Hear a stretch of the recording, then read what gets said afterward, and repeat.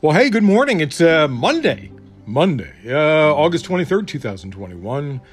Monday, August 23rd, 2021. I hope you had a good weekend. Did you have a good weekend? I hope so. That'd be great. Matt Gaetz had an unusual weekend. Matt Gaetz had a surprise wedding. And I'm sure it has nothing to do with the fact that his wife cannot be compelled to testify against her husband. I'm sure that has nothing to do with this wedding that they decided to have a few months before the scheduled wedding. PVTV, Political Views TV Podcast. That's what you Google to find me. Tell your friends to Google Political Views TV Podcast, and I'll show up right at the top of the search. Those 4 words exactly. Political Views TV Podcast. Man, I so appreciate you. I truly appreciate you coming every day. I know you can go elsewhere and get all sorts of this stuff. I try to be entertaining if I can. Losing my voice already, aren't I? You can tweet to me questions or insights, or come fight with me, or school me. Come school me on something. Talk to me about something. I'm not right about everything. I'm just mostly right about everything. Twitter at Cyberclops, CYBERCLOPS. So, what can $225 million get you in California? A really nice house on top of a mountain in Los Angeles, maybe? Maybe. You could buy 1/5 of Jeff Bezos' yacht that he ordered for $1.2 billion, I think it was. But that is not what I'm talking about, really. A California judge ruled Friday that Proposition 22 is unconstitutional.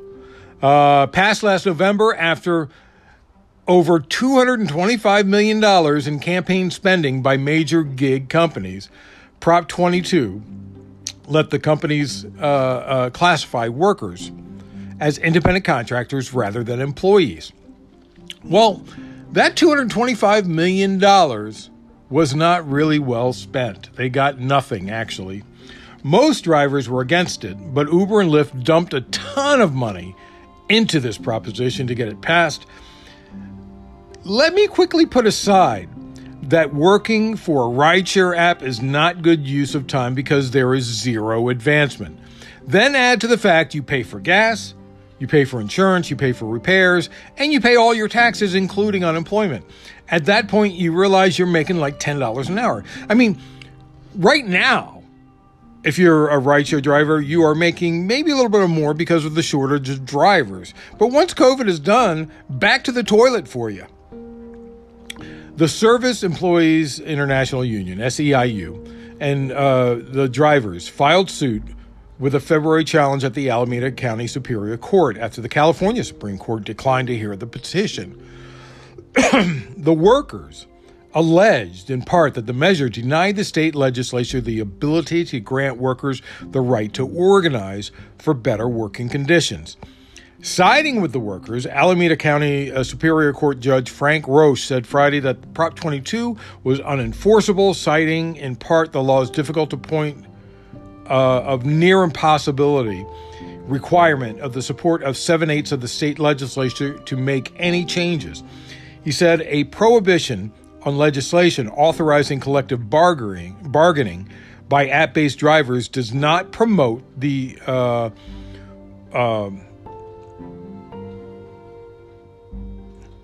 right to work, does not promote the right to work as an independent contractor, nor does it protect work flexibility, nor does it provide minimum workplace safety and pay standards for those workers.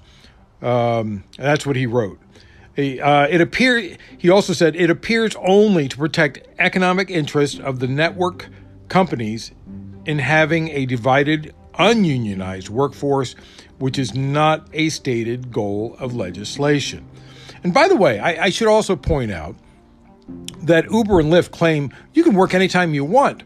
But if you decide to decline a call, they'll kick you off the platform. If you say get a call that says, if a person says, take me to LAX airport at 5 o'clock on a Friday night, which is a 3-hour drive when it's normally a 30-minute drive, then you can't turn it down or you'll get kicked off the platform. So for 3 hours, you're going to make, what, $30? Forget it. Anyway, I'm sure you remember how I screamed about these companies, Uber, Lyft. It's not just that; it's also Uber Eats and the other food delivery companies. The coalition representing the gig economies, meanwhile, has announced its intention to appeal. Gee, what a surprise! Now that I have your attention, let's try and fix the world. Through the Pentagon, Biden compelled airlines to provide aircraft to help Afghan refugees. The order is for 18 aircraft, 3 each from American Airlines, Atlas Air, and Delta Airlines, and Omni Air, 2 from Hawaiian Airlines, and 4 from United Airlines. The planes would not fly into Kabul, but instead would be used to transport those who have already been flown out of the country to military bases or transit points in Europe and the Middle East. The Pentagon said that would allow military aircraft to focus on operations in and out of the Afghan capital of Kabul. The Defense Department activated it's called the Civil Reserve Air Fleet. It's a 70-year-old program created in the wake of the Berlin airlift to provide a backup by commercial air carriers for a major national defense emergency, which I would consider this one. It is the 3rd time the Civil Reserve Air Fleet has been activated. Previously, it was used in the early 1990s and early 2000 during the Iraq wars. Biden said in a press conference yesterday afternoon that the U.S. will conduct thorough security screenings of non-U.S. citizens or permanent residents who are flown to transit centers or bases before they fly into the United States. Now, I'll also say there are stories coming out right now of Taliban soldiers sentencing and killing those who help the U.S. in its fight with the Taliban. So this promise of not doing anything to anybody is starting to fall apart. And it's getting bad there in Kabul. And I have great concern for the people's lives. But hopefully, I think they've taken out 17,000 people.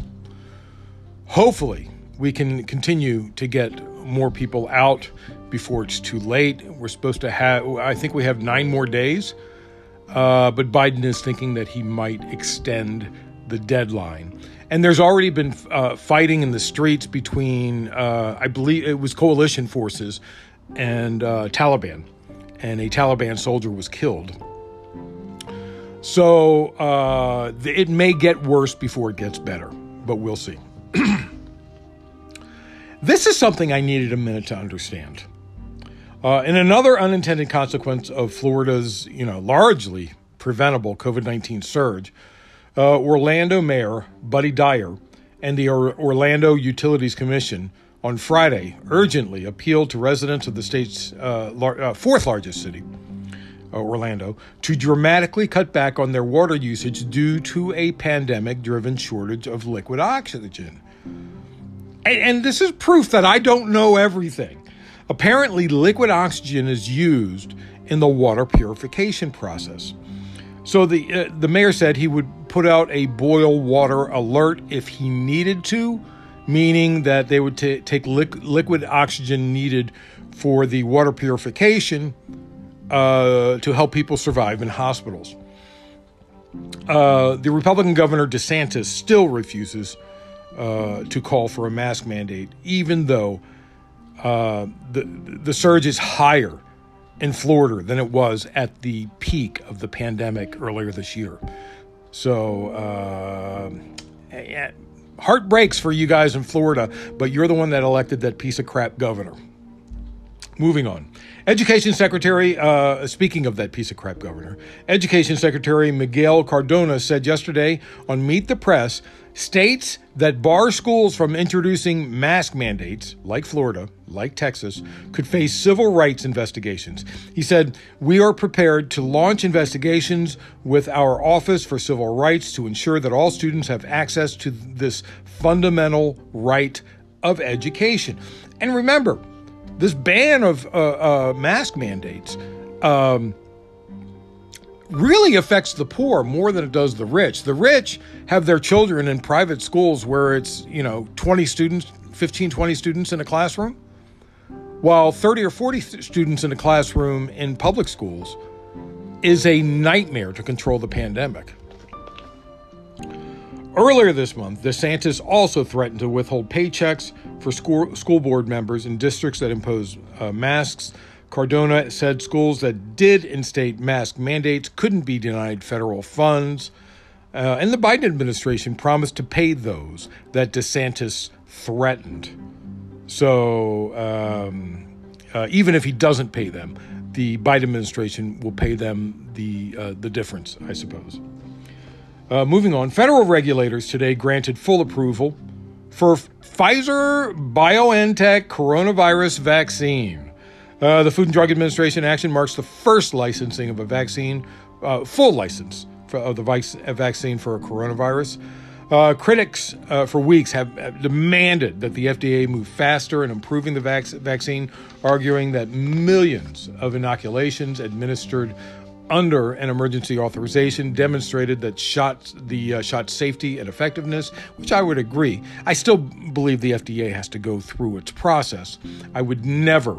It's a slippery slope to let them not go through the process fully, because then they would try that with other stuff that probably shouldn't be approved.